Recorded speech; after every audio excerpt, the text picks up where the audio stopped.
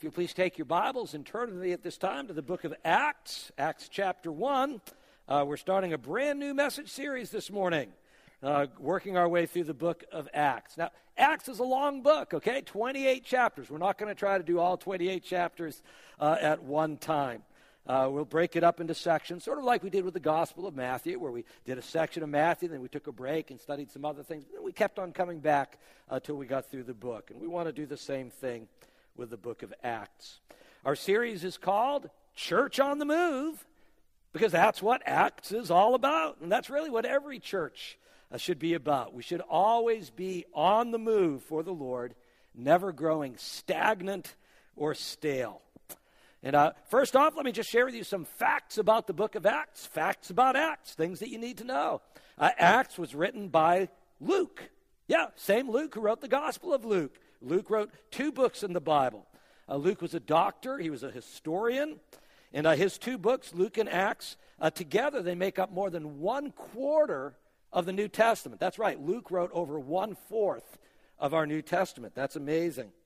The book of Acts tells the story of the early church and how it grew. There's an emphasis throughout on the Holy Spirit. There are signs and wonders and various miracles. There are accounts of persecution and opposition. And there's also a whole lot of speeches, okay, both by believers and unbelievers. 24 speeches in all out of 28 chapters. 8 by Peter, 9 by Paul, 7 by others. But each of the speeches is fascinating in its own way. And the speeches together cover about 1/3 of the book of Acts. So those are some of the facts. What are some reasons? What are some reasons why we want to be reading and studying the book of Acts? Well, first of all, most obvious, it's the Bible. It's God's Word, right? And it's always profitable and vital to read God's Word in our lives. Secondly, it's where we learn about the early church, right? You got 4 Gospels. You got lots of places you can learn about Jesus. Only one book of Acts. Only one place you can go to learn about the early church. Another reason to read Acts is for encouragement and inspiration. It's named Acts for a reason. It is full of action. And if you need a push, okay, this book is going to get you going as well. And then finally, it's a great reminder to us of the importance of evangelism and missions. When you read Acts, you see the Great Commission playing itself out right before your eyes. Now, there are also some cautions we should apply when reading the book of Acts. We should be careful to understand its unique time and place in God's history. It has a unique time and place, and so God was doing some unique things at that time in history. And we need to be careful that we do not build doctrines out of unique one-time events. A principle we should always remember is we interpret the narrative sections of Scripture using the didactic or teaching sections of Scripture as our guide. And so we'll apply that principle as we work our way through Acts together. Finally, before we get started in our chapter, just a quick look at the theme and outline of the book of Acts. You already know our theme. It's the title of our series, Church on the Move. That's our theme. Our theme verse is Acts chapter 1, verse 8, which speaks of the church starting in Jerusalem and then making its way out to the ends of the earth. And there are really 4 main movements in the book of Acts. 4 main movements, and these make up the 4 parts of our outline for this series. And so the first section we're going to be tackling is chapters 1 through 8. Chapters 1 through 8 track the movement of the church, church on the move, movement of the church from Jerusalem to Samaria. Chapters 9 through 15 track the movement of the church now from the Jews to the Gentiles.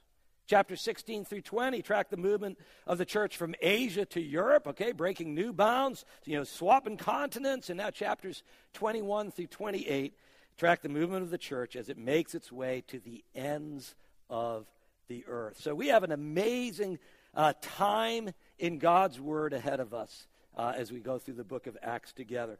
As we get started, I just want to read our theme verse, just one verse, Acts chapter 1, verse 8. But will you stand with me for the reading of this very important verse of Scripture? Acts chapter 1, verse 8, these are the words of Jesus. But you will receive power when the Holy Spirit comes on you, and you will be my witnesses in Jerusalem and in all Judea and Samaria and to the ends of the earth. This is the word of God. Let us pray. Well, dear Lord, as we begin our journey through the book of Acts, Lord, I know and believe that you have great things for us. Lord, there are things you want to teach us. There are things, areas where we need to be challenged. And so, Lord, as we begin this journey today, we just want to commit ourselves to you and to your word. We open our hearts. Lord, change our lives personally. Change us as a church. Help us to grow and to embrace the mission that you have for us. We pray in Jesus' name. Amen. Amen. Thank you. Please be seated. So as we get started, let me just ask you, how are you doing as a Christian? How are you doing? Are you growing in your faith? Are you active? Are you actively helping other people, actively blessing other people? Are you actively sharing your faith? Or have you grown somewhat lazy or stagnant in your faith? Remember what we just said. The book of Acts is all about action. And so if you found yourself slowing down in your Christian walk, this book is going to give you that much needed boost. Don't just stand there. We've got a job to do. It is the most important job in the whole world. It's one of the reasons you're still here on earth, okay? There's a reason God didn't take you to heaven right after you believed in Christ, is you've got a job to do. And as a church, we are not to be stagnant. We are called to be a church on the move with the gospel. So you ready? Let's jump in. We're going to begin with the book of Acts now. There's an outline in your worship guide. I encourage you to take that out. It will help you to follow along with the message. Luke begins the whole book by introducing two historical turning points. So important. Two historical turning points that are going to launch the church into its mission. Going to launch the church and its mission. These two turning points are Jesus' ascension to heaven and then the giving of the Holy Spirit. We usually just call this the ascension and Pentecost. Let's look at the first one, Jesus' ascension to heaven. Look at verses 1 through 3. Luke writes, in my former book, we'll come back to that, in my former book, Theophilus, I wrote about all that Jesus began to do and to teach until the day he was taken up to heaven, after giving instructions through the Holy Spirit to the apostles he had chosen. After his suffering, he showed himself to these men and gave many convincing proofs that he was alive. He appeared to them over a period of 40 days and spoke about the kingdom of God. Whole lot just in these opening verses. The former book that he mentions there, that's the Gospel of Luke, right? We just learned that. Luke wrote both books. Both of the books go together.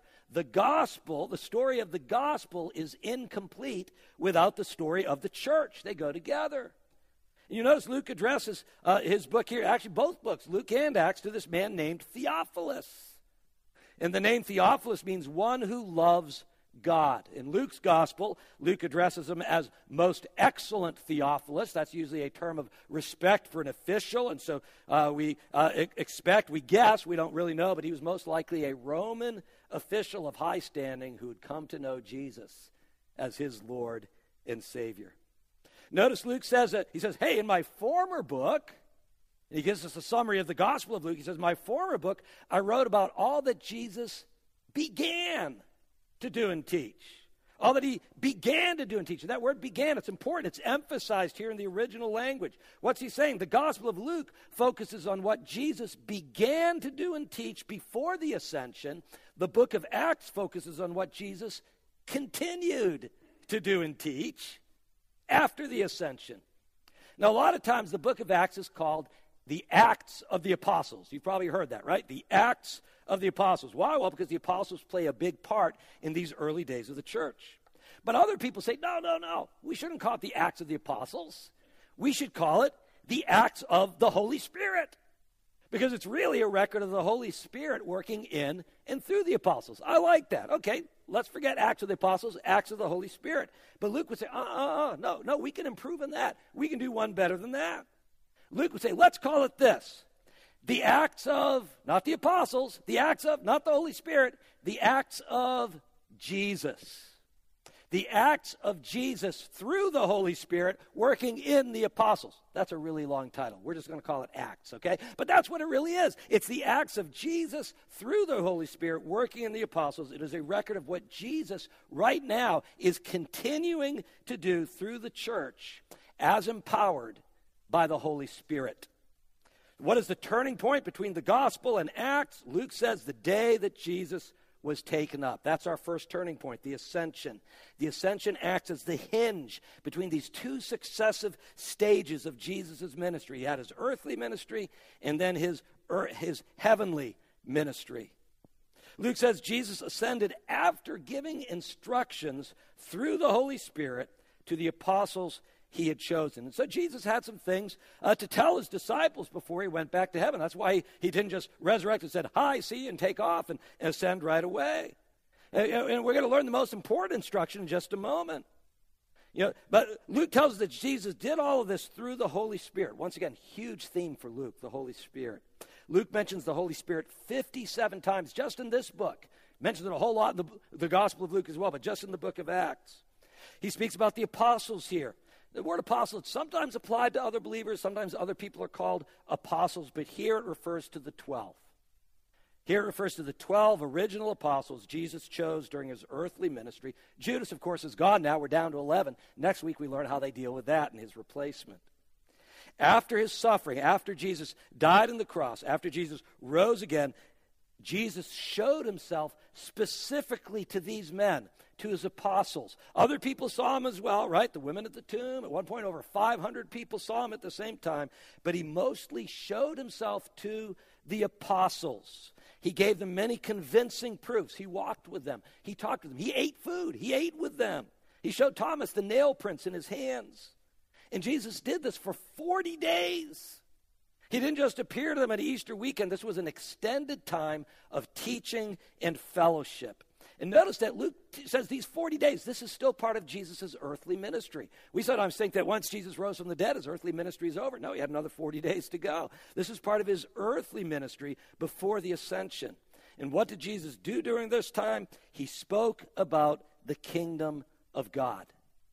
This is what he wanted to teach the disciples. Remember, at the beginning of the Gospels, what does Jesus do? He comes preaching the kingdom of God. It was the first thing he preached, and now we see it is the main subject of his teaching to the disciples during the 40 days after his resurrection. So that's the first turning point, the ascension. It marks the movement from Jesus' earthly ministry to his heavenly ministry. The second turning point now in launching the church into its mission is the giving of the Holy Spirit. Look at verses 4 and 5. On one occasion, while Jesus was eating with them, he gave them this command: do not leave Jerusalem, but wait for the gift my Father promised, which you have heard me speak about. For John baptized with water, but in a few days you will be baptized with the Holy Spirit. Jesus told them, do not leave Jerusalem, but wait. Isn't it interesting that the first command Jesus gives to the church on the move is to wait, okay? Before you can move, you got to wait. Jesus knew once he left to go back to heaven, it would be very tempting for them to say, okay, we're done here. Go back to Galilee. Instead, he says, stay there in Jerusalem and wait. And what are they waiting for? The gift that the Father promised. This is the gift of the Holy Spirit, which was first promised back in the Old Testament. It was promised again by Jesus in the upper room. And now it is promised again, but far more urgent in time. In just a few days, Jesus said, you will be baptized with the Holy Spirit. And of course, that brings back to mind John the Baptist in the words of his ministry when he prepared for Jesus to come. And so this gift of the Spirit's been promised for a long time. Now it's coming, just a couple days. And so Luke begins his book by introducing these two turning points that will launch the church and its mission: Jesus' ascension to heaven and the giving of the Holy Spirit at Pentecost. That's his introduction to the book. Next, now we focus on the outward mission of the church, because that's where Christ focuses next. He focuses his disciples' attention on the outward mission. Look at verses 6 through 8. So when they met together, they asked him, Lord, are you at this time going to restore the kingdom to Israel? He said to them, "It is not for you to know the times or dates the Father has set by his own authority. But you will receive power when the Holy Spirit comes on you, and you will be my witnesses in Jerusalem and in all Judea and Samaria and to the ends of the earth." And so they asked Jesus, they said, "Lord, is this it now? Are you going to do this right now? Are you going to restore the kingdom to Israel?" John Calvin commented on this verse. He said, "There are as many errors in this question as there are words." Now, that's a little bit of an overstatement, but there are at least three mistakes the disciples make here, three errors in their question. First, the disciples thought the kingdom was going to come immediately. Secondly, they were still thinking about the kingdom in political terms. And thirdly, they were still thinking about the kingdom in terms of only Israel. Jesus shows them by his response four things. One, that the coming of the kingdom is gradual, not immediate. Secondly, the kingdom is spiritual, not political. Thirdly, that the kingdom is for all nations. It's not just for Israel.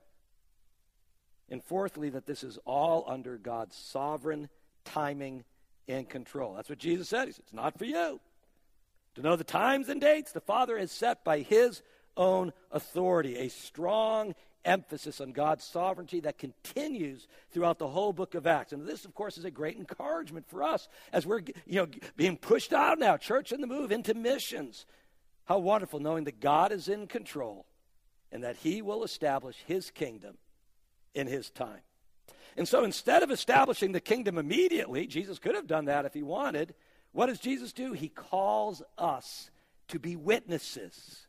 Witnesses, and that's where we come to verse 8, our key verse for the whole book of Acts. Let's break it down together here, okay? Jesus says three things here. First, he says, "You will receive power when the Holy Spirit comes on you." Now, without the ascension, there would be no giving of the Holy Spirit. Without the Spirit, there would be no power. Without power, there would be no effective spread of the gospel. And so the Holy Spirit is essential to the spread of the gospel. That's where Jesus starts. You will receive power when the Holy Spirit comes on you. Secondly, Jesus says, "You will be my witnesses." This is a word not just for the apostles. This is for all of us. We are all called to be witnesses for Jesus Christ. It's my hope that as we work our way through the book of Acts, that God will encourage each of you to be more bold and intentional about your witness for Christ. Thirdly, Jesus says, "Where will you be my witnesses?" In Jerusalem, Judea and Samaria, to the ends of the earth. This is a picture of the outward surge of the gospel through missions. As we saw earlier, it's also an outline of the whole book of Acts. First, the gospel goes from Jerusalem to Samaria, then from the Jews to the Gentiles, then from Asia to Europe, and finally to the ends of the earth. And that final stage, that's still going. We're part of that. We're supposed to be part of that. It's still in progress today. The disciples wanted Jesus, "Are you going to restore the kingdom to Israel right away?" Instead, Jesus pointed them to a very different conception of the kingdom. The kingdom is gradual, not immediate, spiritual, not political, for all nations, not just Israel, all under God's sovereign timing and control. And in light of this, God and Jesus calls all of us to be witnesses, empowered by the Holy Spirit, progressively bringing the gospel into all the world. And now finally, in our passage today, we come to the ascension. Remember, this is the first of those two turning points that launches the church into its mission. Look at verses 9 through 11 with me now. After Jesus said this, he was taken up before their very eyes, and a cloud hid him from their sight. They were looking intently up into the sky as he was going, when suddenly two men dressed in white stood beside them. "Men of Galilee," they said, "why do you stand here looking into the sky? This same Jesus who has been taken from you into heaven will come back in the same way you have seen him go into heaven." So here, first of all, verse 9, we have the actual ascension itself. Jesus is taken up before the disciples' eyes. A cloud hides him from their sight. I suppose this could have just been a regular cloud in the sky, but I believe that we are meant to understand this is that glory cloud that we see in the Bible, right? We saw it in the Old Testament, the glory cloud that led the Israelites in the desert, the glory cloud that descended upon the tabernacle and the temple. The glory cloud, we see it again in the Gospels, right? On the Mount of Transfiguration. I believe Jesus ascends, the glory cloud comes down, and Jesus ascends into heaven. This visible ascension was so important to mark the final leaving of Jesus. Remember, for 40 days, Jesus has been coming and going. And if at one point he just left and never came back again, they'd probably wonder, well, where is he? Did he go back to heaven? I don't know. Did he go to a different continent? I don't know. Where is he? They had to see him go. It was so important. This time they knew he was really gone. Verse 10 tells us they're just standing there. They're just there. They're looking up into the sky. We'd have done the same thing, right? I mean, it's like, whoa, what just happened? And they're just standing there staring into the sky when two angels appear. They say, what are you doing standing there? Looking at the sky? Don't just stand there, right? You see, they needed to get their eyes off the skies and put their eyes on the mission. And yes, we are to watch and pray for Jesus' return, but that's not all we do. We have a job to do. Our primary focus is the Great Commission, the spread of the gospel. Folks, there's going to be plenty of time for heaven later on. Plenty of time, okay? An eternity of time. But right now, our work is here on earth. And then finally, the angels tell them that this same Jesus who ascended into heaven will return in the same way he left. Now, that doesn't mean it will be exactly the same way. It's not like Jesus went up, now they're going to rewind the tape, and it just comes back the same way. But it means that there's similar features. Let me give you three of them, so important. The Bible tells us that Christ's return will be personal. The personal return of Christ. That means it will be Jesus, not someone else. He's not going to send a representative. He's not going to send an ambassador. Jesus himself will personally return. It will be a visible return. Jesus went up visibly. He will return visibly. Every eye will see him. And the Bible teaches the bodily return of Christ. This is not a spiritual return, but Christ will return in the body. It will be really him. Every eye will see it, and he will return in that same body that he was born in, lived in, died in, was resurrected in, and ascended in. And these final verses in our passage today, they really present the entire church age for us in miniature. You see, the church age begins when? With Christ's ascension. And when does it end? It extends through Christ's return. And then the angel's question tells us what we should be doing in the meantime, right? It's as relevant as it was when they first asked it. What are you doing standing there? Don't just stand there. There's work to do. See, we're not called to be a church that's standing or a church that's sitting or lying down. We are called to be a church on the move. And so the disciples, they have their marching orders now. But before they march, they must first wait. They must first wait for the giving of the Spirit who will empower them for the task. The first turning point, that's already taken place now, the ascension. Now they're waiting for that second turning point, the giving of the Spirit at Pentecost. Let me close today with 4 applications for you today from our text.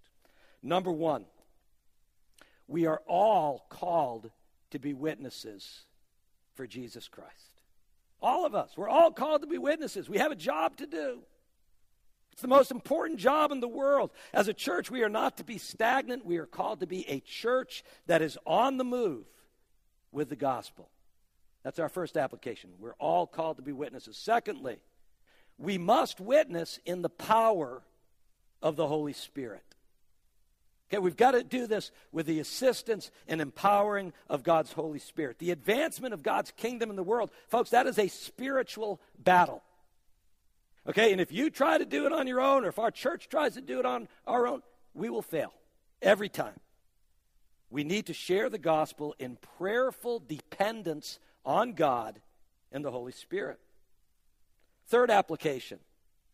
Historically, we are part of the ends of the earth, part of Jesus' command, right? The gospel already started in Jerusalem. It went to Judea. It went to Samaria. Now we're part of that glorious mission of bringing the gospel to the ends of the earth. But number 4, personally, okay, historically we're part of the last part of that. But personally now we can think of this in terms of our own Jerusalem, Judea, and the world. Just as the church shared the gospel in increasing circles, we can take that principle and apply it to ourselves. The church moved out from their center. It was Jerusalem. So we can start where God has placed us. We start by sharing the gospel with our family, and then with our neighbors, and then with our workplace, and then with our community. And then, of course, we partake in the worldwide mission of the church through our giving, through our prayers, and through our willingness to go wherever and whenever God calls us. So, are you feeling stagnant or stale in your Christian walk? Then don't just stand there. Get moving. It's time to move out with the gospel, because God has called us to be a church that is on the move. Let us pray.